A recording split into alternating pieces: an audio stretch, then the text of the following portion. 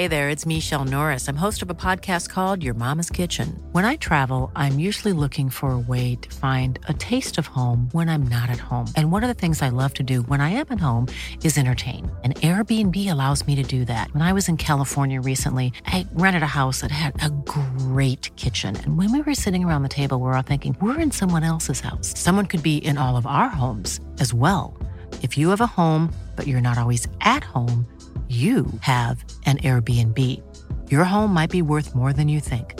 Find out how much at airbnb.com/host.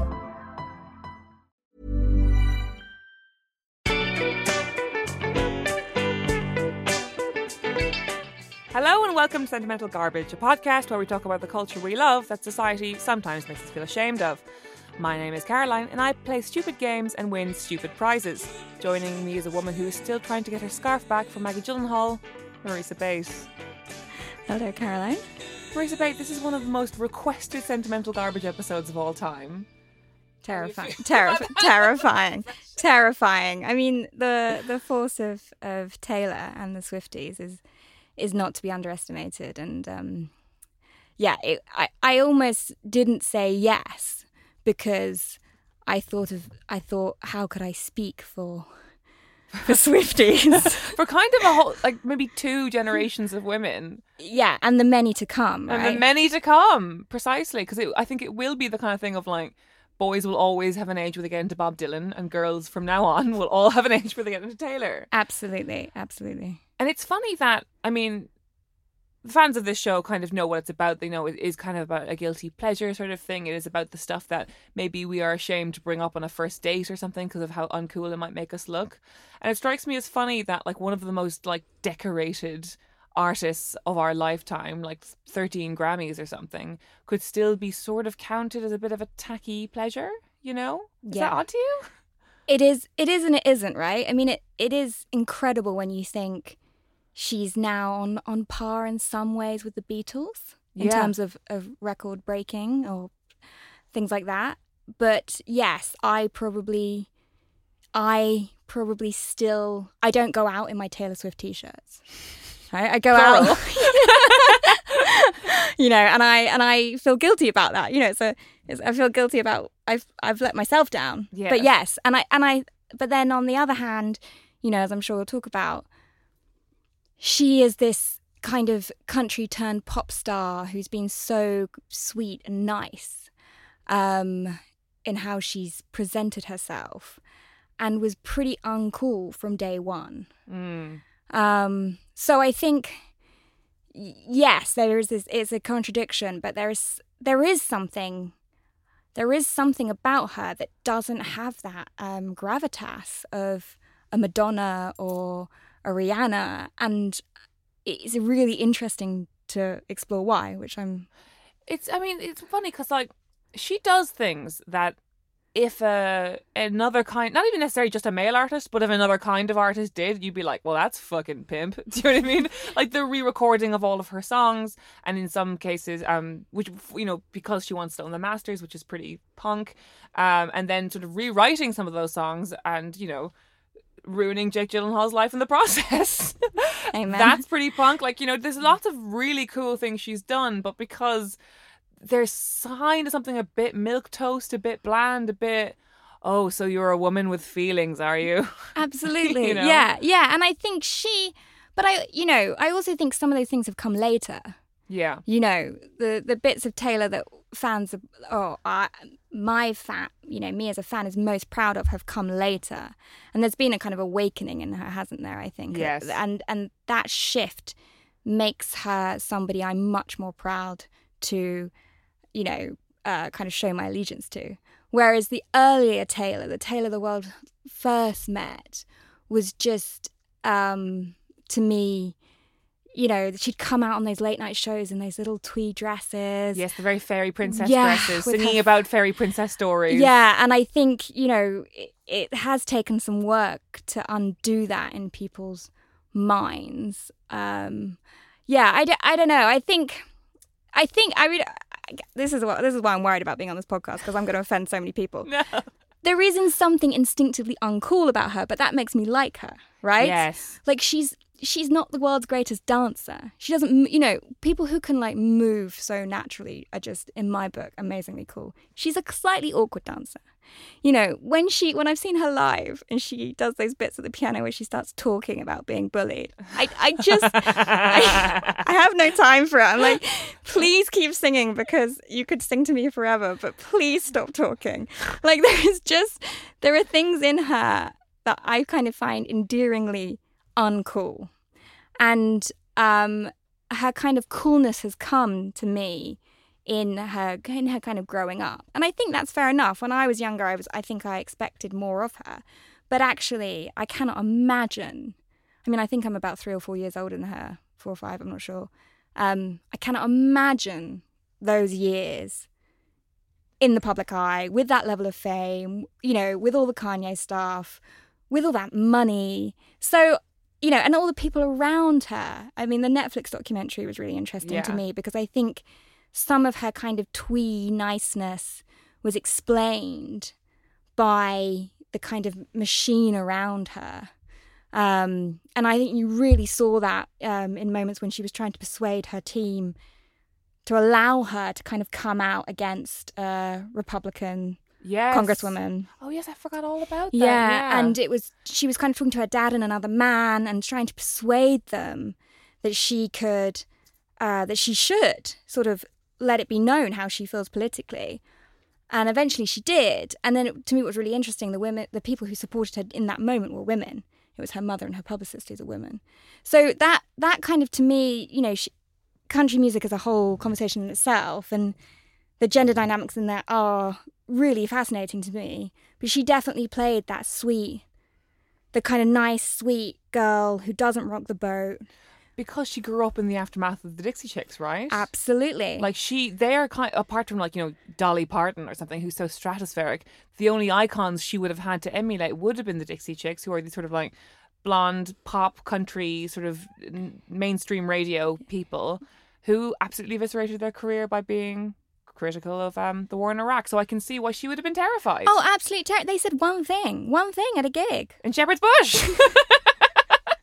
And then there were, you know, these people burning their records. And you know, so yeah, that was the message. Like the message was to, you know, I mean, not stay quiet about all things because she talked halfway through her gigs, but she, you know, to not speak about anything which for me is the stuff I want to see women talk about. You know, I desperately want to see. And why do I think that's cool? I don't know. I don't know if I think it's cool. I just admire it. And so that era of Taylor, the beginnings of her, were a little mute, a little bland. The clothes were terrible, and I didn't love the music. So I think, so she isn't this kind of like, she's arrived on the planet Earth, this fully formed kind of goddess who we should all adore. She's grown up, and as she's grown up, to me, she's just flourished in every way because her writing's got better, her singing's got better. She's spoken out about things she believes in. You know, she just gets better and better, which as a fan is a joy. It really is. It is a real joy to watch someone like Taylor Swift evolve. And because she's of our generation, and she's stuck around. Do you know what I mean? We've really watched it. And what it is like, it's like this like glowing, huge cube of marble that is beautiful to look at, be chipped away by the things that happen to it. And then the sculpture underneath is like, oh, wow. I love this. Yeah. Do you know what I mean? Yeah, yeah. And I think, you know, that's so true. But we've also seen bits when maybe that sculpting went a bit wrong, you know? Yeah, and that's satisfying in its own way. Yeah, absolutely.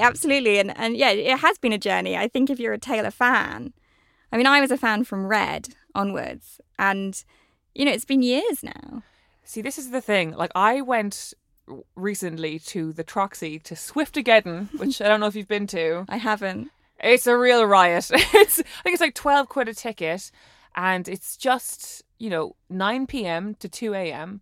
just Taylor Swift songs. Wow. And me and my brother and 2 friends went, and my brother's an enormous Swift fan, so he's like really looking forward to this to this episode. But I couldn't believe that I was in this place for hours and hours and hours, and the songs didn't repeat once, and there was no like, oh, the DJ is doing a funny remix of this song or whatever. It was just the songs. Wow. And they were all great. You could dance to all of them, or you could do sort of white girl clutching your chest, closing your eyes and singing up to the ceiling sort of dancing, which I also love.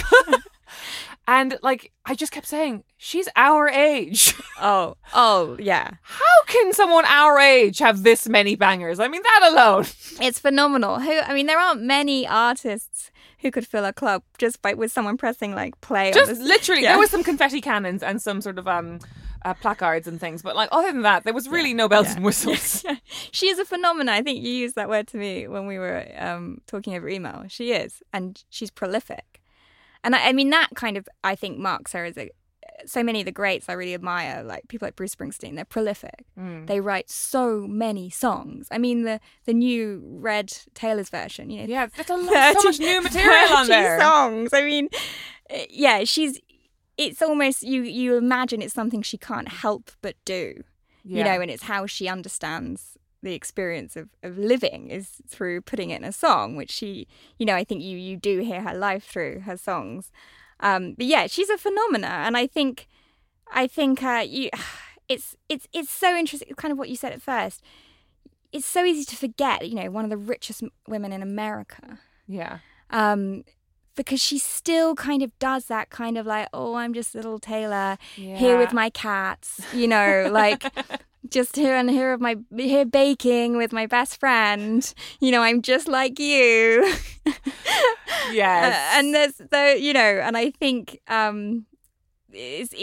she kind of shies away. She doesn't do so much. She doesn't present herself very often as this kind of, you know, international global megastar. Yeah, it's not the Beyonce thing where Beyonce has this thing where she projects, I'm not like you, I am an untouchable god and find inspiration in my human godliness, which I really respect, and which is why Beyonce has to go away for years at a time, right? Yes. Because if she was being a god on earth all the time, we would be knackered by it. Yeah.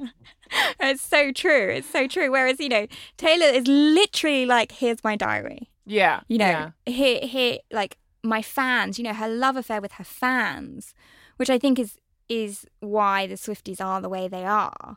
And that is something I have never got into. You know, I like to think of like my relationship with Taylor is like, if I have the faith, I don't have the religion. You know, like it's very private, and I don't. I had a. That's a good way of putting it. I tried to start a WhatsApp group with two other friends who are the biggest Swift fans I know, and they actually left our group of 3. Both of them? Yeah. So just you on your own? To start another group with like far more committed Easter egg finding I see. fans. That I find very boring, actually. Yeah. Do you? No, see, I think I'm similar to you in that I love to love things passionately and find great meaning in them and applying them to my own life and feeling it. But finding sort of background details in music videos that relate to something else and like, oh, the number 13 is like that really bores me, because to me it's a form of bird watching and not a form of fandom. You know? Right. Yeah. It's not. It's the music. You know, it's like my ultimate Taylor experience is walking somewhere on my own with her in my ears, and that's it. I really don't care if, you know, 3 albums ago she hinted that, you know, in 9 days' time, you know, times 15 on the day she was born, you know, like none of that. So I was kind of I was rejected from the group, but yeah, it has felt very personal, actually, my relationship with Taylor, which is an insane sentence to say, but actually, if I think back all the years that I've been listening to her, she has been the soundtrack always. Yeah. There has been other soundtracks, but she has always been there. I'd like to bring you back to, I think it was the year 2016 when you and I were working together. Is it 16 to I don't know. We were probably working together in 2016. Yeah. And my experience with Taylor Swift was, I was a Kanye West fan, so I didn't care, kind of thing. I really just didn't care at all. I sort of saw her as a footnote in the grand narrative of my man Kanye's life. Do you know what I mean? Wow. Yeah. Okay. Not that I didn't think that was like, you know, obviously that was a shit thing that happened to her. And a funny way for her to be launched on the sort of international stage. But yeah, that's kind of how I regard. And I sort of like just wasn't arsed really. But you were the first Swiftie I ever met. Really, you're the first person who was like, no, this is like really means something to me, and this is like quite a big part of. If you want to understand me, your coworker Marisa Bay, you will have to on some level understand Taylor Swift also. Not that you were in your face about it, but just that you referenced her a lot, you referenced the music a lot. Like I could see that in your own aesthetic, it was like coming through as well. And I always found that very interesting about you, because I always, you're a couple of years older than I am, and you were more senior than me in that office. So I was like, it's a very serious lady journalist who just bloody loves Taylor Swift. That's a nice bio. I will go with that. Yeah. I mean, it's so interesting you kind of say that, because I think I felt that it was a slightly childish, like maybe embarrassing side of me. I'd grown up with my mum and my brother who just kind of relentlessly liked cool music, and I was played cool music and everything was really fucking cool all the time. And that's fine.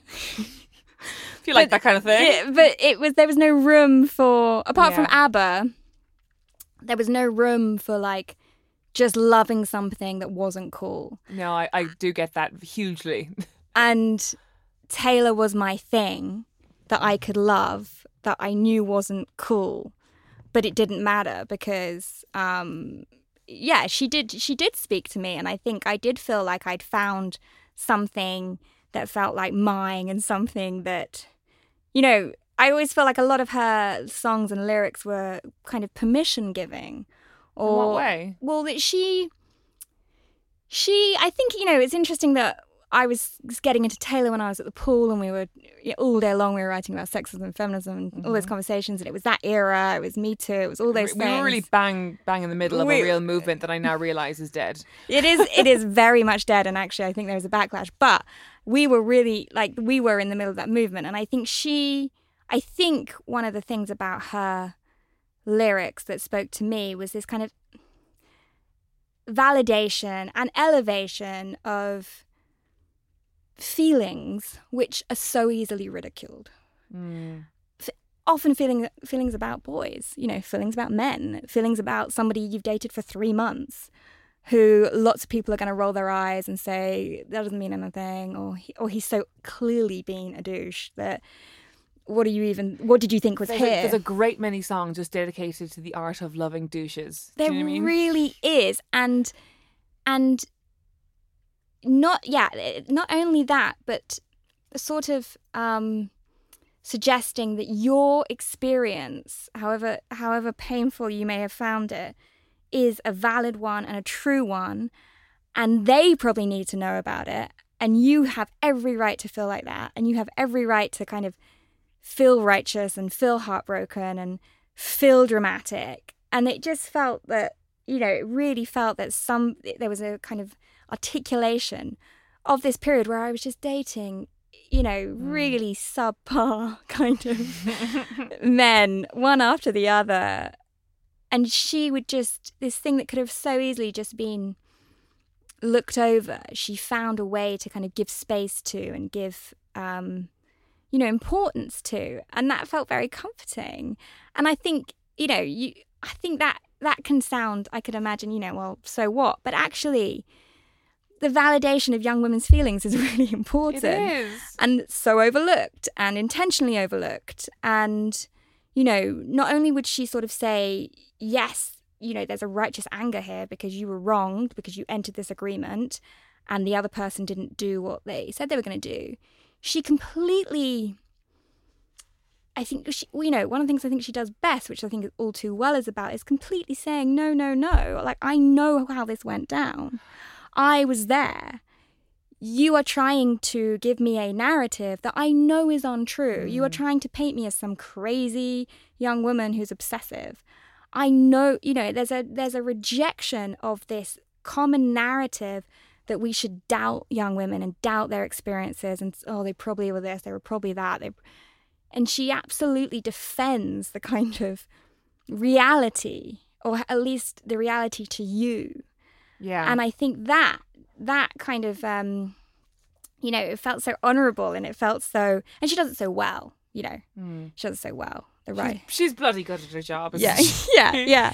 Because the thing with Taylor is that, and the thing is, so you've given me a list of some of your favourite songs that you see as quintessential to your Swift fandom, and All Too Well was number one on the list. And I'm so glad it is number one on the list, because it means like we can give it all the weight it deserves. Because I do think it is her best song. A song so good she wrote it twice, and both versions are great. But it's this thing with Taylor, and I think it is her kind of magic, where she writes sort of like quite simple toe-tappy pop songs, but within those pop songs are this real emotional specificity, but also enormous melodrama. This thing of like this weighing up of tiny little details that only you would remember if you were there, which is why people love the whole things about scarves and keychains and all that kind of gumph. But it's also just the enormity of the feeling. Yes. And you can think, you're like, I'm just going to walk my dog and plop on my headphones and listen to Taylor Swift. And then you're just winded by feeling. You are swept away somewhere. I mean, that's a really great observation. I think that's really true. And those details are really interesting, because although they're so specific to her, we all have a version of it. Yeah. You know, that we've all got a keychain or a scarf or something, you know, that could tell this whole epic love story about the person who broke your heart. And yes, the melodrama, and she allows the melodrama the space. You know, she respects the melodrama. Yes, it's melodrama without being like, without the kind of campness or the, you know, there's just this kind of like unapologetic. This is how I felt, and these feelings were huge, you know. And when I listened to Folklore and Evermore in lockdown, which was obviously a strange time anyway, wandering around the streets of Peckham for hours, I mean, I felt like I'd just broken up with someone I hadn't. You know, I felt like I needed to start writing poetry. I don't write poetry. You know, I just was so washed away with these incredible feelings. And yeah, she does have that. I mean, one of the great things she is, which I think that speaks to, she's a storyteller, and that's what I like about her. You know, she will never be the world's greatest singer, vocalist. She's an incredible storyteller. She tells stories in phrases. You know, she tells stories in clever wordplay. She tells stories within stories within stories, especially in the later records. And you know, as someone who enjoys words a lot, that is so much of the pleasure, to discover more words within All Too Well. You know, more phrases which was so wonderful, to find even more wordplay. And for sometimes on All Too Well, it does sound like just word association, doesn't it? Yeah. I'm good telling jokes, but the punchline. Yeah. Like, what's the word that goes with jokes? Punch. All right, it sounds like almost like very slow rapping, slow freestyling. But then I think there's more. You know, there's a line in the Taylor's version, you know, about how, you know, she's imagining the girlfriend that he would have that isn't her, who's not weeping in the bathroom, but is a jewel whose light reflects on you, you know, and that is just so smart. And I just when I heard that version of it, you go on such a journey. There's the lyrics, the kind of emotional journey of the music. She was what? How old the fuck? Like, was she? Like, I mean, it blows my mind that she was so self-aware and so perceptive, and could write something, I think, pretty restrained, that wasn't basically just fuck you. Yeah. You know, and was so considered. I just think her, you know, it's interesting because there is a childlike quality to Taylor's music. I think into quite poppy, it's fun, but there's a perceptiveness which I think really belies her years. You know, there's something like Nothing New I put on my list to you, which she wrote when she wrote Red, but only released on this new version of Red. I'd love to talk about these songs in conjunction for a little bit, because like the thing about All Too Well is that she wrote it when she was 22 and then she rewrote it when she was 32, you know? I mean, we're supposed to sort of believe this myth that this was the original version. Yeah, I was believing that myth. I'm telling you why I don't believe it. So I think like All Too Well, like it's like such a sleeper anthem, right? It was an album track that just gained sort of like such an enormous support. And it became that thing where she would sort of wink to the audience during a live show, be like, I know you want this one, which is why I've left it to the encore, or the double encore or whatever. And so it became this real fan track, I think. That was sort of the mark of a real fan, was how much you cared about All Too Well in the years following Red. And it's, you know, it's like, it's this very beautiful song about what it is to end a relationship, be haunted by the memories, and not be able to almost confirm with that person that your reality was the same reality, right? And constantly going over that, but then also with sort of reprised 10-minute long version that I believe was written recently. Oh, don't say that. It's this thing of like, it's revisiting that same set of memories and seeing your behavior correctly and everything, and seeing his behavior, but with the new lens of the realization of like, oh fuck, I was 22 and he was in his 30s. And that didn't seem like a big problem then, because we were both famous people and only famous people can date famous people. But now I'm starting to unfold and realize and pick away the inequality, the exploitation, the power dynamics at play. And I do think that's a set of memories it comes for every woman eventually. Like, we all have a relationship a bit like that. And we all have to sort of analyze it in therapy or through songs or wherever. And similarly with Begin Again, it was like this very mournful song that she wrote at 22 about how she could never be 18 again. But then with the Phoebe Bridgers re-release, Nothing New. I think you said oh, sorry. Yeah. I mean, Nothing New. Yeah. With Nothing New, she gets Phoebe Bridgers to join her on the new version of Red, and it's like, oh, it's like a torch passing, and Phoebe Bridgers, who is like the girl of the moment, knowing that her moment is brief, you know? It's like you're passing the torch, and the torch is already going out as in the passing, you know? Yeah. Oh, I love that song. Yeah. No, I think it is. It's so, and all of that's happening, yet they singing so softly. I mean, Phoebe Bridgers has that voice, but Taylor's singing softly, and it's quite a kind of simple, quiet song. And, you know, there's a lyric about kind of she's waking up in the middle of the night, and this is what she thinks about. And it really feels like that kind of intimate, quiet moment where she's alone in the dark thinking, shit. And then to kind of re-emphasize that happening in real time with Phoebe Bridgers. But again, to have that level of self-awareness and to understand the kind of fragility of her success, because I mean that song is very much about being a young woman, and the sexism and how she will be celebrated one minute and then she'll be over. And you know, there's a line about will you remember me once you've driven me out? Yeah. And she was so very nearly driven out on multiple occasions, I would say. Yeah. And yeah, no, it's really tender, and I think to then share that moment with the new young thing, to kind of actually admit, you know, in the song, it's kind of already happened. Like, I can never be that again. And I think it's obviously very personal to Taylor and these young singer-songwriters, but actually that's a kind of an idea, I think, more generally with it, that we have these kind of, especially as women, that we have these brief moments of when we're at our best, you know? When we're supple and young and all these things, and then it's gone, and then we're driven out because we're over 35 and nobody cares anymore. And so, yeah, I just think like to articulate that fear. I mean, it's very candid as well. I think it's very brave to sort of say, how long have I got?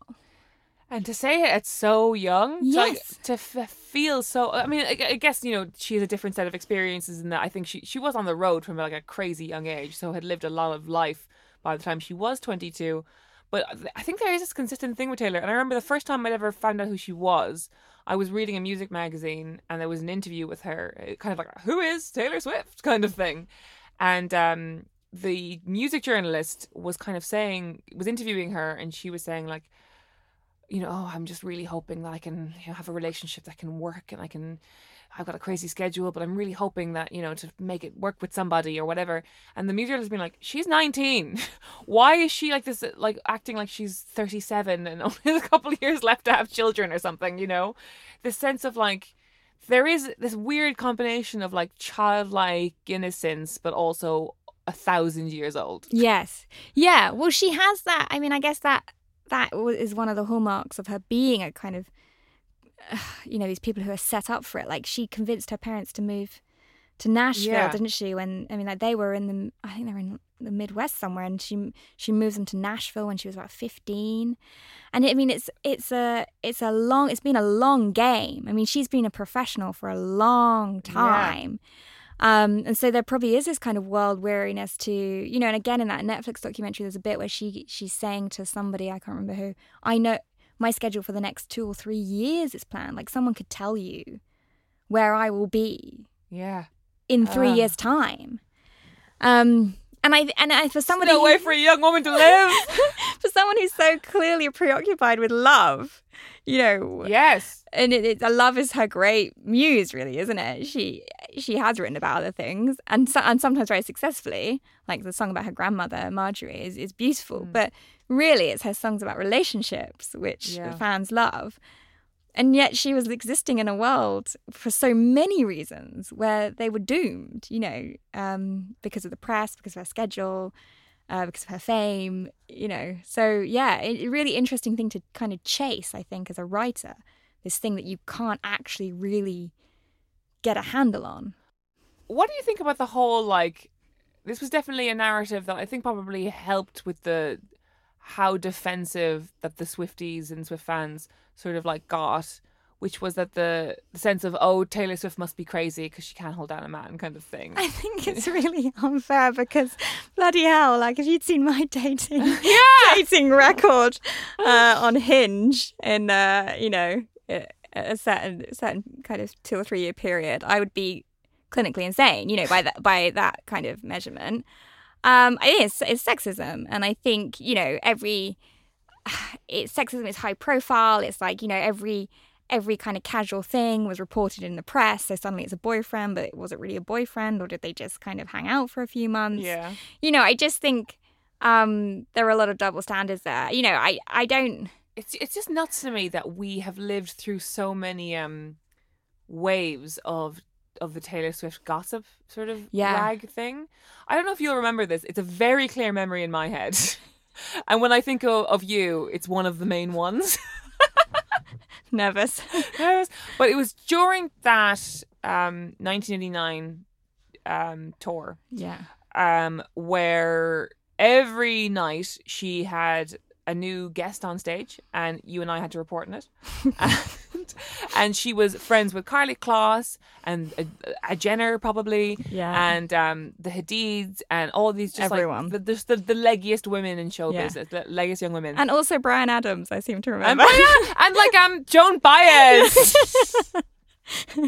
That was way more interesting to me, but I remember. And this had, because the 1989 tour went on for so long, and that is when I got involved with Taylor. Actually, there was that album. I totally fell in love with it and have been a Swiftie ever since. But it was a tour that went on and on and on, and the sort of endless pap shots of Taylor linking arms with the girls' squad. Yes, the girls' squad going into VIP areas. I remember one day you closing your MacBook and you just said, I'm done with Taylor. I can't do it anymore. I can't do this sort of like weird girl squad thing. Do you remember that day? Yeah, I had a few of those moments. You know, I definitely had a few of those moments. There was the squad. There was when she sued, or her people sued. Ready to pop the question? The jewelers at BlueNile.com have got sparkle down to a science with beautiful lab-grown diamonds worthy of your most brilliant moments. Their lab-grown diamonds are independently graded and guaranteed identical to natural diamonds, and they're ready to ship to your door. Go to BlueNile.com and use promo code LISTEN to get $50 off your purchase of $500 or more. That's code LISTEN at BlueNile.com for $50 off. BlueNile.com, code LISTEN. Hey there, it's Michelle Norris. I'm host of a podcast called Your Mama's Kitchen. When I travel, I'm usually looking for a way to find a taste of home when I'm not at home. And one of the things I love to do when I am at home is entertain. And Airbnb allows me to do that. When I was in California recently, I rented a house that had a great kitchen. And when we were sitting around the table, we were all thinking, we're in someone else's house. Someone could be in all of our homes as well. If you have a home, but you're not always at home, you have an Airbnb. Your home might be worth more than you think. Find out how much at airbnb.com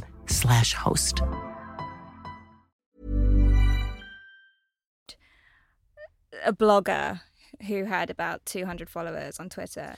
She There's been some... pops off at random people sometimes. You know, to get her... you could imagine her team of lawyers, probably 20 of them or something, going after some, But, so, there has definitely been some moments. And the squad... I always actually felt really cringy about the squad because it was clearly like somebody who'd never been popular at school was finally popular. Yeah. And it was so unnecessary. It's like, you're so famous and rich, and we believe you have friends. Like, we believe you. Like, I'm sure you know famous people. And it was the worst version of that moment we were in, was that female empowerment was just women walking together towards a camera. Women acquiring capital is feminism. Right. Individual women getting rich and then looking, completely unreal and all walking together in slow motion was meant to kind of surmise this moment of a new, wave of feminism. And I just hated it. I hated every inch of it. It was all so false, and it was all so meaningless, and it was counter to what I felt at the time were actually very important conversations. And it was just like, no, because the Taylor I had fallen in love with was the Red Taylor, who I saw when I saw her on her Red tour in London. She had on like an Abbey Road t-shirt and denim shorts and flat shoes, and just really looked like she could have been in the audience. Yeah. And then she kind of morphed into this like pop star, like Wonder Woman type thing. And, I didn't like it. I don't think you were alone in that, actually. I do remember this prickle of backlash happening around then. And I do understand it, because it's the sense of like all these women who, and like what's sweet as well is that when Red came out, if we think of millennial women, we all would have been in our early 20s kind of thing, which is generally when you have your first huge breakup. And millions of women survived that breakup with Red jammed in their ears and pretending that they were walking through an autumn forest with their best friend Taylor, who's only their friend. And then suddenly to have that same friend seem like Regina George, just like stomping around with the Hadids, was like, no, you've forgotten me. Exactly. It felt a little bit of a betrayal of who you thought you were as a Taylor fan. Yeah. Taylor, she made no kind of secret of being a bit of an outsider. I mean, as much as a tall blonde woman, exactly, but not really feeling like she had, being a bit of an outsider at school and feeling a bit different from others, again, as much as she is possible. And then but that's what I mean. It was like she'd seemed to like, I found a way to hang out with the cool girls, and now I'm going to forget all of you losers, and I'm just going to like hang over here with Cara Delevingne. And it just felt really disappointing. And it, again, it was like, oh, Taylor's being uncool again. Please, Taylor, just be naturally uncool, and then I like you. But this kind of forced, it just all felt very like the Me video. Yeah, that was hard to take, wasn't it? That was a rough toke. And there are these moments, and there's part of me, I guess, that applauds her for moving her music on and trying to write a different kind of thing and all of that stuff. But that was definitely a moment like, oh no, what are you doing? And like, I can't follow you here. Yeah. I can't go here. I can buy a Baker Boy hat and a scarf, but I can't do this. I cannot do this. And it just felt a bit silly and unnecessary. And I think, again, when she was suing that blogger, I was like, you pretend that you're like everyone else with your baking, but you are a multi-millionaire. Why are you suing somebody who probably earns less than, $20,000 a year? It's just distasteful and inappropriate. And actually, she was getting sued because they'd written this whole, which was a bit far-fetched, this whole post about how 1989 was full of alt-right references. I remember that this is another moment in the Taylor discourse when she's secretly an Aryan. She's a secret Nazi, and in one of her videos she was wearing leather, which they said was like Hitler. I mean, absolutely nuts. It was clearly nuts, but then it was then it was like, well, she still wasn't really saying anything at this point. So instead of suing this individual, she could have just said, instead of being silent, she could have just kind of made her opinions on things that are really not that controversial. No, I am not a Nazi. I'm not a Nazi. I'm not an alt-right, I'm not a, racist. I'm not these things. I remember this moment of the discourse very well because, like, I remember it was like all these sort of Jezebel, and we probably reported on it too because nothing was beneath us. Truly. You could probably sense that me and Marisa have like fairly checkered memories of our feminist media past, but it was like, okay, there's like this whole sort of alt-right movement online that has begun to idolize Taylor Swift because of her sort of blonde Germanic looks or whatever, and that's creepy, sure, and because she's from the South and all these reasons, and we reported on that. We and people like us reported on that. And then the story kind of didn't go anywhere. So then people started demanding, well, why hasn't Taylor said anything? And it's like, well, is it her job? I mean, absolutely. But then the suing just felt like a completely... No, that was a mad reaction. Like, it's not her job. Of course, like, if you're that famous, you cannot possibly be expected to defend yourself against, especially those corners of the internet, which are so dogged and so extreme and so ridiculous. And you just want to stay as far away as possible. But the army of lawyers, I really remember just being like, no, I can't do this. But again, I think she's definitely moved away from those moments, as she's got older. And actually, as I've got older, I'm much more forgiving towards her. And I expect less from her. I expect much less. Yes. That's the main lesson of female celebrity, I think. It's like, I think of all those people like Taylor Swift and Lena Dunham and all these people. It's like, we expected so much from women in their mid-20s. Yeah, I mean, what did they owe us? What? Nothing! They were making this wonderful art that was for and about us, and we just spat in their faces. I know. And I mean, that we do that with any, we put these people on the pedestals, don't we? And then we throw rocks at the pedestals. But yeah, like, I don't know what I expected from her. I don't know why I felt she should do better by me. Like, That's the thing. It's the whole thing of the parasocial relationship. When you tell your fans sort of intricate details about your personal life and give them songs about it, and you make them feel like you are a family. Yeah. Well, I think it's like, and also when you're a fan, which is your choice, but you have invested so many totally your choice.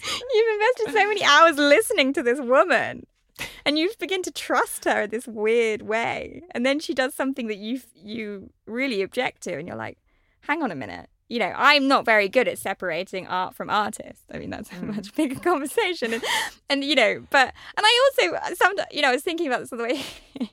Taylor's crimes, of which she's apologized, I feel like she's been criticised for this and this and this and this and this and this. None of them are criminal. None of them are violent. She's never even like drunkenly fallen out of a car. It's always like behaving a bit bizarrely. It is like she hasn't ever done anything unspeakably awful. And yet there was years there. And yet you still have this like, oh, should I show my allegiance with her because what does that say about me? And actually I was thinking, well, was she ever really, like Lena Dunham, for example, was famously like had to apologise. Something like there's whole lists on the internet of the time she's had to apologise for ridiculous things and offensive things she said. And I think there was the Shake It Off video, Taylor had to apologise for racial stereotyping with some of the dancers. But, and she did apologise. And I just, I mean, I hate to sound like the Pool circa 2017, but, compare her crimes. Mel Gibson is still making films. Yeah, well, Mel Gibson is still making films. Where do you want to start? We could just list them all. But you know what we should get back into instead? The music, because we haven't talked about that in a while. Well, the next songs I would like to talk about on your list is a Toosie, which is The Archer and Mirrorball, because I think they're companion pieces. Oh, interesting. Tell me why. My favourite of the sort of latest Taylor era, kind of lover, like things like the pandemic has done things to Taylor as it has done things to us. And I think sort of Lover onwards, we're seeing a lot of self-reflection on what it is to be this global megastar. And the thing about both of them, both songs, is this sense of, I have been playing the part of Taylor Swift for so long that I don't know how to be a human being, and I'm afraid that has made me unlovable. Like, this is the cost of being an overachiever kind of thing. And it really gets me. Yeah, you look like you might be welling up. It really gets me. Yeah. Yes. Well, as part of her skill, I think, as a writer, is her vulnerability. Her, you really feel her feelings, and then you feel all your own feelings. And yeah, the line in The Archer is, "Who could ever leave me, but who could ever stay?" Yeah. I mean, it's just it's crushing, isn't it? It's absolutely crushing, and all of my heroes, they die all alone. Yeah. It's and she, even the sad, like, it is this haunting, and she wakes up again. It's in the middle of the night, isn't there? And she's seeing ghosts, and yeah, there's this haunting. She's being haunted by her fear of being alone, and I think, then what you get Mirrorball is not that feeling so much, but this, like, I'm constantly performing. I'm constantly performing for my fans, for you. I'm constantly trying to make people love me. And what happens when the circus goes home and it's just me? And yeah, I think I find it very moving. It is really moving because I feel like this is the thing. These songs I relate to more because I feel like, as someone who fills their days with trying to put as much podcasts and novels into them as possible, I'm like, oh, does anyone like me yet? Kind of thing. And that the line that always gets me, and I have a bit of an episode when I'm writing, I'm walking the dog listening to it. She says, when no one is around, my dear, you'll find me on my tallest tiptoes and my highest heels. And that thing of, like, she doesn't know how to switch it off anymore. Like, when she's by herself, she's still, like, tiptoes, high heels. Do you know what I mean? And I find that really relatable. Like, sometimes I don't know when I'm doing a bit. Yeah, well, I think it's the price of ambition, isn't it? Yeah. It's the price of following your dreams, and she's so good at what she does, but what is the cost of that? And the loneliness of being that kind of special, I guess, in terms of, that famous, and that, there's only one Taylor Swift, and that there's a loneliness in those songs, which is really sad. And it is this thing. It's very sad, but narratively very satisfying. Yeah. Of this thing of, we've watched her for so long, of like this sort of breakout country star who pursues this level of pop stardom that had, like, reached this ascendancy point during 1989, and then Reputation obviously was like, I'm bad now kind of thing. Yeah. But it was kind of the same thing. It was like, I'm a pop star who does, like, choreographed dance and huge live shows, and it's not just me and my guitar anymore.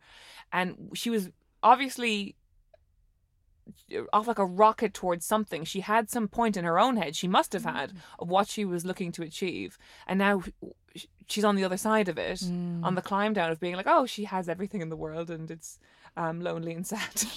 And she has to convince Joe Alwyn that she's normal, which I think looks like she has. Yeah, looks like she has. But I also found in particularly The Archer actually something relatable, not in the feeling that, like, it's lonely at the top, but in that feeling of, because in those dating years, I felt pretty unlovable, which I think a lot of women do, a lot of people do, until you find somebody who you click with. And I would just be going on these dates, and I'd just be like, I'd be like, fuck, what's wrong with me? Yeah.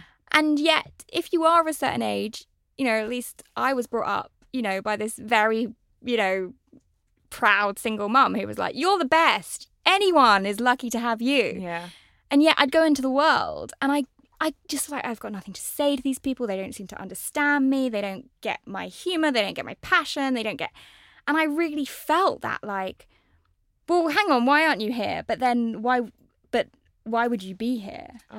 And I really felt that. And I think that's what has kept my fandom, is that there's always a lyric where I'm like, yes, that is it. That is how I feel. Yeah. And I think, you know, for her, I think you're right. Those songs are about her career, but I actually think that's relatable. Again, you know, I think it's and I don't know if that's intentional. I just think often with great stories, they are told specifically to the person telling them, but the way in which they are told, we can all find something in them. And I think that's so true to me, is that, you know, and I think there will always be a part of that feels like that disconnect. You know, I have these qualities, but then I don't have these qualities, and where does that leave me? And yeah, that song, I remember when I was working, I was like doing freelance shifts in an office, and it was bored as fuck, and I was like, and I just went in, I just played that song over and over, like Archer. just all day. All day. I mean, I didn't do anything else. And then I think, you know, again, like one of the other, it's really nice to put those songs together, because the thing she does really well is her imagery. Yeah. And the imagery in that, and then in Mirrorball is just beautiful. You know, it's so beautiful how she captures those moments. And like dreamy while being very grounded at the same time. Like you can definitely see an entire scene. Yes. You know? Yeah.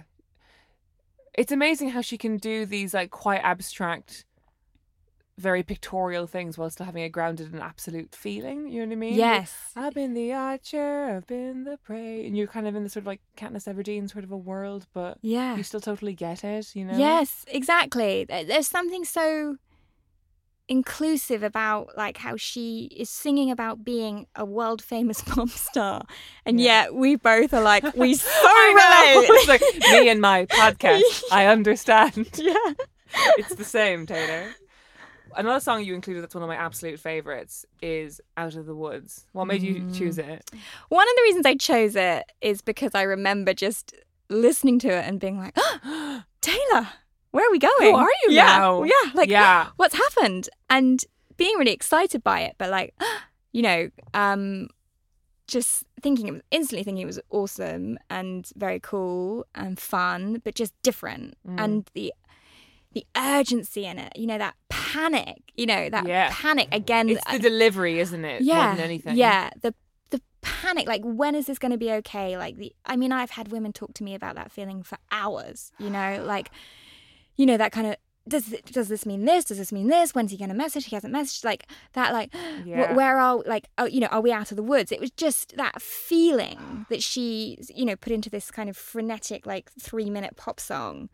And then this kind of move away in a way that I felt was, you know, poppy and bold, but felt to me kind of just all of her like great storytelling, the feeling, you know, it didn't feel too generic or kind of, I don't know, like some of her other big poppy songs. I remember the summer of 1989, and particularly that song, which I think was the lead single, coming out. It really did feel like the summer of Taylor, and it felt like that album was everywhere. That is so rare, because with Spotify and everything, it's just incredibly rare that you have everyone listening to the same thing at once. And that was one of those moments where everybody loved it, and like I was still working in advertising and having that album on every Friday night, and I was sort of falling in love with Gav at the same time, and it was that kind of rocky beginning of the relationship where you're drinking a lot and you're shagging a lot, but you're also fighting a lot, and thinking that every fight is going to break new ground and break new territory and put you in a new place. And that sort of, oh yeah, there was like it is like, it's a hyperventilation of a song, of like trying to convince yourself that you've found a new, clear and simple place with a partner. And I mean, it worked for me, but for most people it doesn't. No, and I think, you know, in the song there are these moments that she clings to, you know, when he's in the hospital, or the you know, when they push the sofas and dance, and you know, and they're tiny moments, and that's what you do when you're in a situation which is so insecure and so undefined and ultimately so unpleasant. You latch onto these tiny moments where you can say, no, but look, we had real clarity. This is a thing. This is a thing. And so, you know, and you exist, you know, you kind of think, oh, no, this is okay because of this, and you persuade yourself. And she just encapsulated that. And, you know, I've known it. I've known so many women who've known it. Like, there it was, and in this kind of new sound, I was just like, yes. It should be the anthem of women in relationships who've allowed polyamory for a short time. Or it's one of the This'll fix it. Yeah, like one of the dating apps should have it as like when you open up the app, it should just like start playing, because that's the general vibe. Yeah, incredible. And then actually it's my gym song. Like I always really? Yeah. A lot of them are my gym. I mean, she's my every song, like my every occasion. But I just know that if I put that song on, like because I can skip a Taylor track, you know. Oh yeah. We all can. Oh yeah. But not that one. That song she did with the Haim sisters, that's a skip for me. It's a hard skip. You shouldn't always work with your friends. I mean, no, and I love the Haim sisters. Yeah, so do I. Oh yeah, there is some misses, but that's okay. You know, that's okay. Another inclusion I was surprised by on your list was Getaway Car, the only song from the Reputation album. Yeah. The Reputation era was a strange moment. It was, and she kind of, I think she alludes to that, doesn't she, a little bit?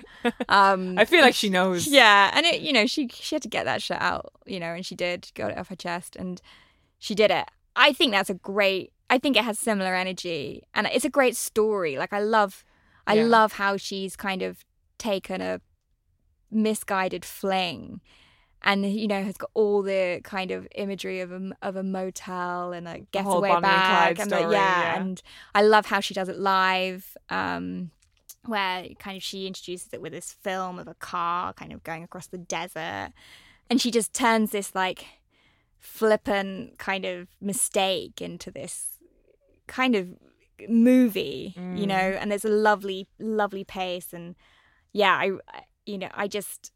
love the drama of it. I love the drama. And I love kind of how she takes something that could be a mistake and actually kind of says, no, it's okay because there's a story there, and I think that's quite comforting. That's like we've done these things, but they're stories that we'll take with us, and they tell us something about ourselves, and we've learned something from it. And I just thought it was also so cinematic. I just thought it was cool.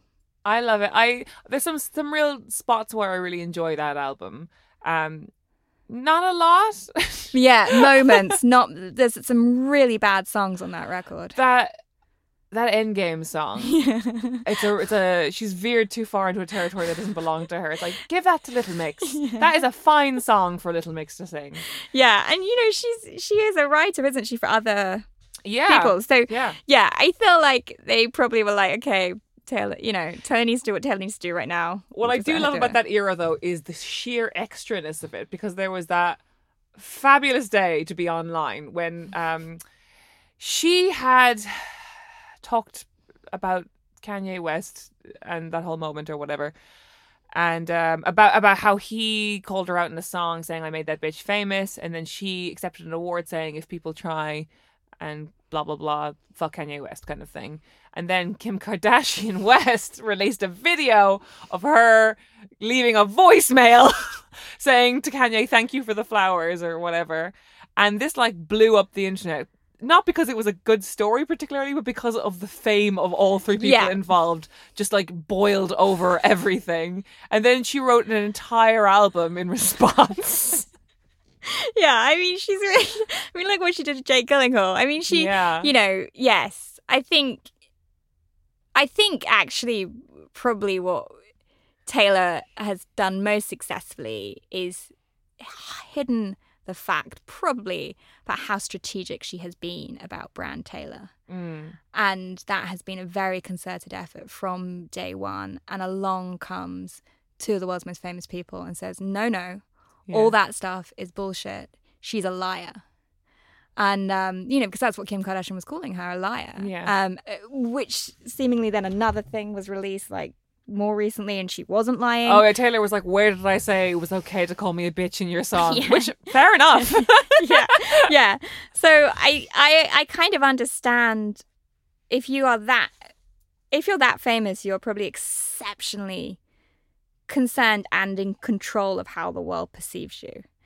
Which is something she's had great fun with as well. Like songs like Blank Space and the videos that go with it are just fabulous. Yes, she totally does. And she sees the injustice of it and she plays with that. But she recognises that. And then there was this perception, and she'd gone from Golden Girl to, you know, this kind of, I mean,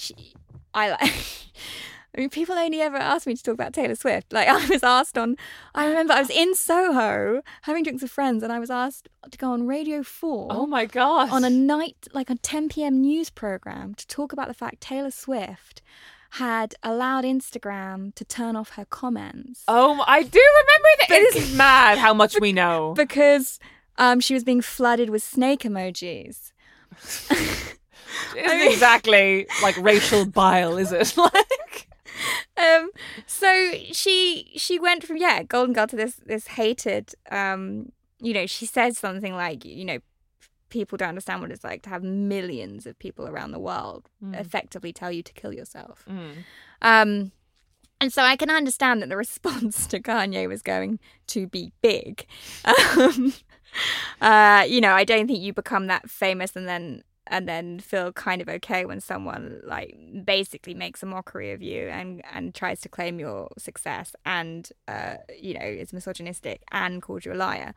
But yeah, I mean, I guess, I don't know. Did she? By the way, I didn't ask you to come on here to defend her. No, and I mean, ultimately, like Kanye was much older than her when he went on stage, and you know, like it's an embarrassing move on his part, I think, and an embarrassing move on embarrassing, but I think we're all glad it happened. Like, it's a defining moment for pop culture. It was a massive moment for pop culture, and apparently Taylor has actually got a picture of the moment he interrupted her. Oh, really? In her house next to the award. I find that very cool. And with this quote, which again apparently is in one of the album sleeves somewhere, which is "Life is full of little interruptions."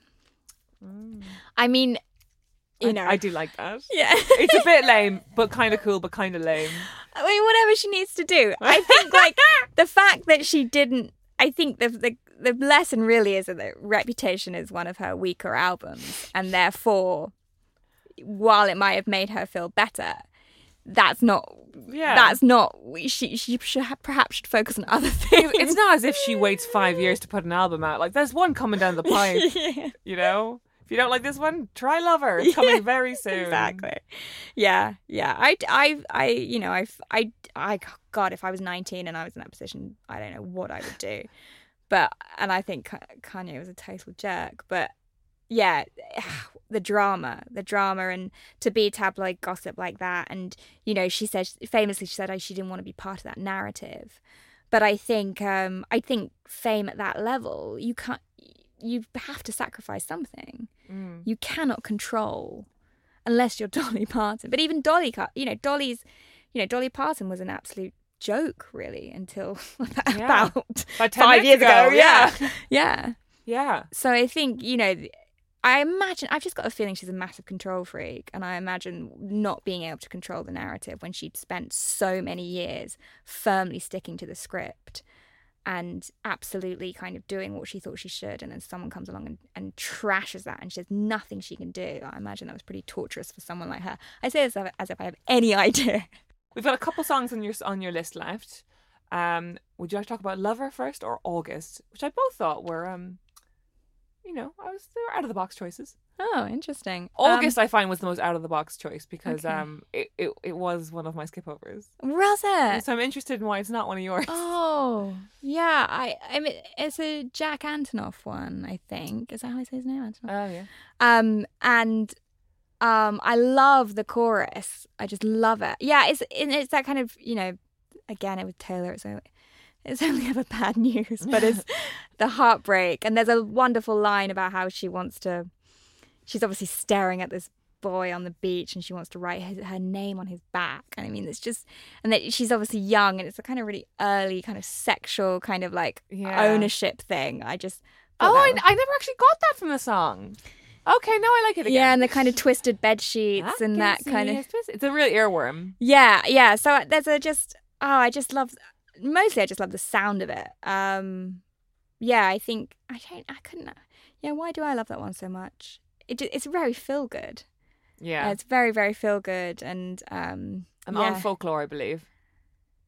Yes, and Lover, I just think she wrote it entirely on her own. One of the few on the record where she's got the only writing credit. Oh, I didn't realise that. And I mean, she gets a lot of shit about the line, "We can take the Christmas lights down in January." It is a bit. Which is a bit peculiar. Just when most people take them down. But it's this really simple love song. I think there's a kind of like the guitar, and it almost sounds very cool. It doesn't quite, but it almost sounds like it made me think of something like Chrissie Hynde or some. There was some kind of it sounded of a slightly different genre. I just thought what a song to write. Like how do you write a really romantic love song that doesn't sound ridiculous? This is it. So she's reaching this place now in her career where she seems like, for all intents and purposes, very happily, domestically in love. And it seems that she's very intent on keeping that relationship private. It seems like she's figured out that one of the common things that have ended relationships is the public, right? So it seems like she's really paying for that good security so her and Joe can be on an island. Yeah, pretty much. But how do you still write autobiographically and write gripping songs that people relate to? Yeah. And when it's basically just a love song. And I think she really did that on Lover. And I did. love that album. Yeah, she did. I think she did. I think, there was a feeling that, all of her problems are solved with one man. Yeah. I don't think that. But, yeah, I think especially with Lover, I think there was just this very, again, it felt very honest. It felt like she was letting us into this thing that was very, very private as well. I think that's probably the closest we're going to get. And I think I totally understand the fact that you never see them together. I think she does pay for it to be that way. Yeah. I think, but I think, that's the worry, isn't it, as a Taylor Swift fan? Like, if she's just content and where's the material? And where's the material? And that was what's so interesting about Folklore and Evermore, was that this foray into, making things up, basically. Some of which I loved. Mm-hmm. Like, her story songs, when they're good, they're great. Mm-hmm. Like, I loved The Last Great American Dynasty. Yeah, that's an amazing song. I remember my whole group of friends, we just lost our minds with, and then it was bought by her. Yeah, I know. The first time you hear it. You're like, literally. The first time you hear it. You're like one of those NASA technicians who just takes down their earphones like, oh my God. Yeah. And that I love. Yeah. And then there's like songs like No Body, No Crime. And I'm like, this feels like something you'd write at GCSE. A bit. Or kind of like, how to write a song. Yeah, some of them worked, some of them didn't. And some of the stories, I liked how she played with the different perspectives, because they're all love stories, aren't they? Yeah. They're all infidelity or... But I do love that, like, because the co-writing credits on those albums are all like the guys from The National and Bon Iver and that kind of stuff. It's like, feels like all these like middle-aged men who are now very bored of their own credibility. They're like, I just want to go to Taylor Swift summer camp and make daisy chains and talk about crushes. Yeah. What a lovely holiday for them. And also make a shit ton of money, right? Make a shit ton of money. Yeah. I mean, like, I am sure people are cynical, because obviously you write a big song with Taylor and you're going to be okay. Yeah. But yeah, it's really interesting, I think, that move into that particular genre of middle-aged man. Her patronising incredibly famous men, I find very cool. Yeah, so do I. And, she kind of, like, they've got a band together, the guy from The National and Bon Iver, called... now I've forgotten. Oh, yeah, I don't know. Big Red something. Oh, yes, yeah, I've listened. I like it, I think. Yeah, and she then, like, features on their record. And there's just this kind of nice hanging out that, I think she just seems to have found a tribe. And weirdly, a kind of, for people searching for Taylor to be cool, at one time, those people were very cool. I mean, they're not as cool as they were, but it's interesting to me that that's kind of where she is now, with these kind of, like, indie-ish male guys much guitar. older than her. Yeah. and they're still kind of singing Taylor, as you say, like crushes and, you know, how do I feel about this thing again? So yeah, it's really fascinating. But it, you know, I'm like, the guy from The National described writing songs with Taylor like dancing with Fred Astaire. And wow. I just that's thought, a big thing for someone from The National to say. Do you know what I mean? Like that, like that's just the ultimate figurehead of like what it like is to be like a cool music guy. But maybe not anymore because they're such a huge band now. But certainly for a long time, it was like, you know, Mr. Pitchfork.com, right? Yeah, which I think her credibility seems to be on the up in some ways. I mean, it's I think we spoke about this before, but you know, Billy Joel compared her to the Beatles, which I don't actually think is true. In terms of volume, it might be. But in terms of volume, I think it's true. In terms of kind of influence, and you know, I don't think it's true. But there does seem to be a growing credibility around her, and I do wonder how much that is since she's kind of come out and said, no, I'm not a Nazi. And I think it's the her living a quiet life thing, which makes me a little bit sad because it means like, okay, so in order for women to be respected artists, do they also have to live small enough for you to fit them in your head? Yeah, I think I think that's been the dilemma with her all along, hasn't it? I guess her trying to fit into a way that she thinks the world finds her acceptable, and then the world responding. What's the next phase of Taylor that you'd like? I mean, like she's had so many movements and aesthetics and sounds. Like, what would you love next? I'm not a diehard fan enough to be that excited by all the re-recording. You know, like, yes, Red was the big one. The rest can come. Red gave us a lot, I think. Red gave us a lot. I mean, I was reading something about somebody reckons there'll be a bunch of new tracks on 1989. I don't know. I mean, I could do like a whole another folklore. I don't know. I want to be surprised again. I think that's why Out of the Woods was on my list, because that joy of being like, oh, and I think, you know, I really enjoy her collaborations. You know, I'd love to read something that she'd written that wasn't for a song. You know, I'd like love some to, prose? yeah, or like a script, because, you know, like we've said, so many of her songs seem so cinematic to me. Having said that All Too Well video absolutely made me gag. Like, well, I was kind of okay with it until the bit in the bookshop. I found the bit in the bookshop her in the really, red wig. Yeah, I'm really acting. awful. Really awful. Do you know what I'd love next, personally? I'd love and maybe she's done this already in a way, kind of with Red, but a real like Taylor Swift in the E Street Band kind of moment.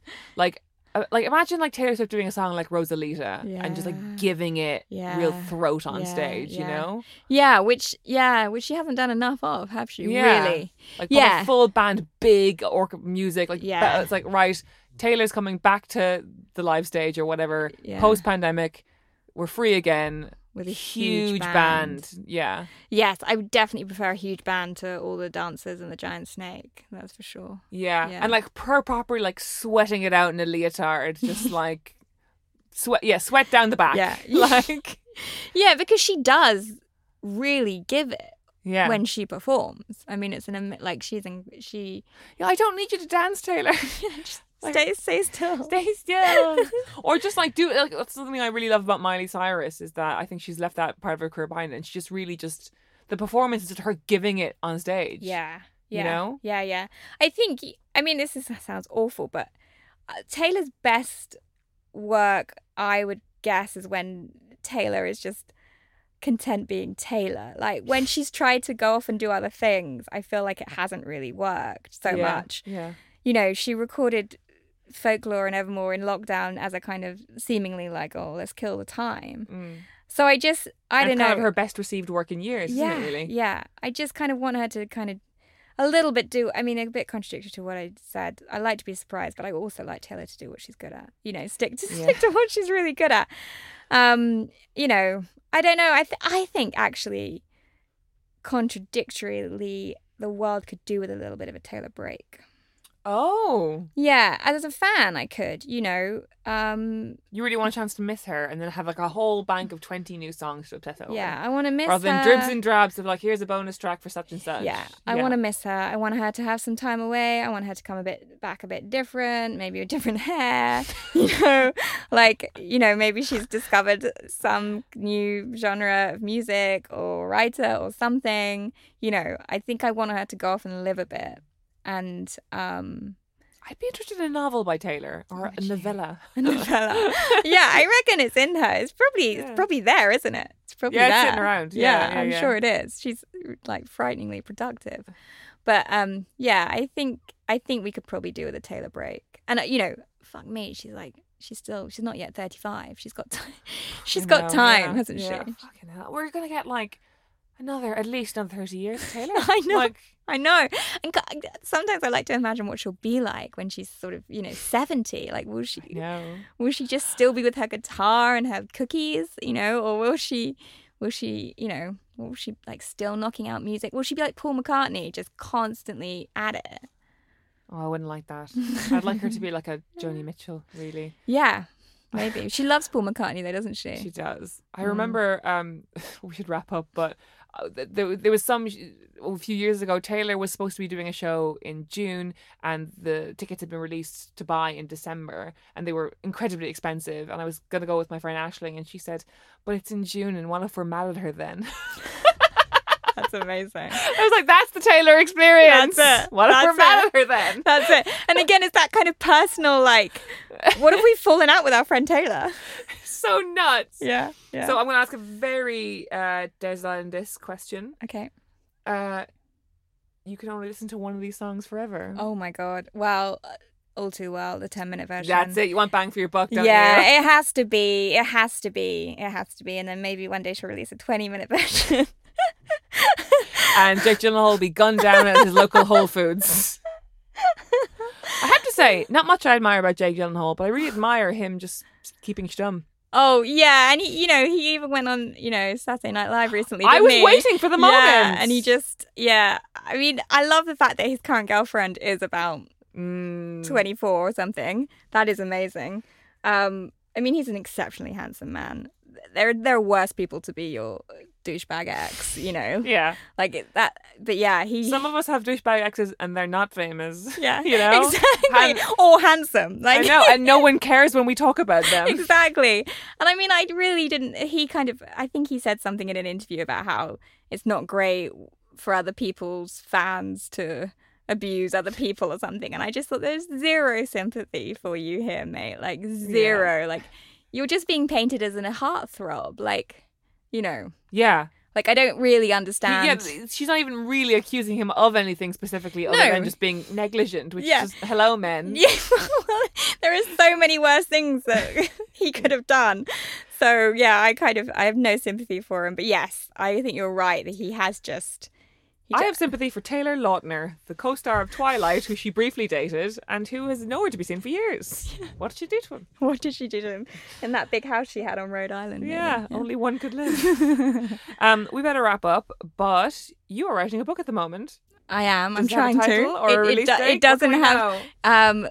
It doesn't have a title and it's meant to be released in 2023. Okay. So it's very much a work in progress. If Taylor would have written this book about 7 years ago and be on like or rewriting it now, she would be. But yeah, I'm a bit slower. But you can be found at Marisa J. Bate. Is that still correct? Yes, that's my Twitter handle. That's a good memory. I know. Very good. I used to be the social media editor, so I have everyone's Twitter handles on scored to your brain. Is there anything else you'd like to plug while we're here? And I guess I should. I have a newsletter. Oh, yes. And it's called Writing About Women, which pretty much does what it says. Bit more rambling sometimes, my own thoughts. Not many Taylor references. Still good.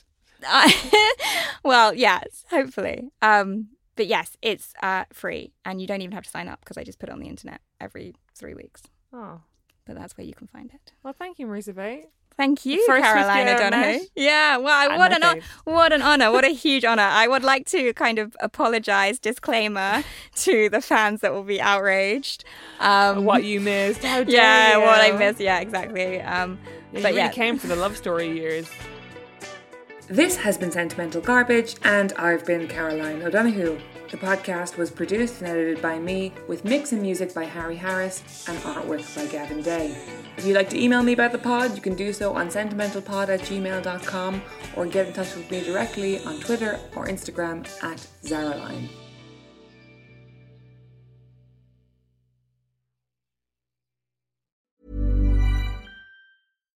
When you make decisions for your company, you look for the no-brainers. And if you have a lot of mailing to do, Stamps.com is the ultimate no-brainer. It streamlines your processes to make your business more efficient, which makes you less busy. Mail checks, invoices, legal documents, and everything you need to keep your business running with Stamps.com. Seamlessly connect with every major marketplace and shopping cart. Schedule package pickups and see your cheapest and fastest shipping options from different carriers, with rates up to 89% off USPS and UPS rates. And with the Stamps.com mobile app, you can take care of mailing and shipping wherever you are. Make the same no-brainer decision as over 1 million other businesses with Stamps.com. Sign up with code PROGRAM for a 4-week trial, plus free postage and a free digital scale. No long-term commitments or contracts. That's Stamps.com. Code PROGRAM.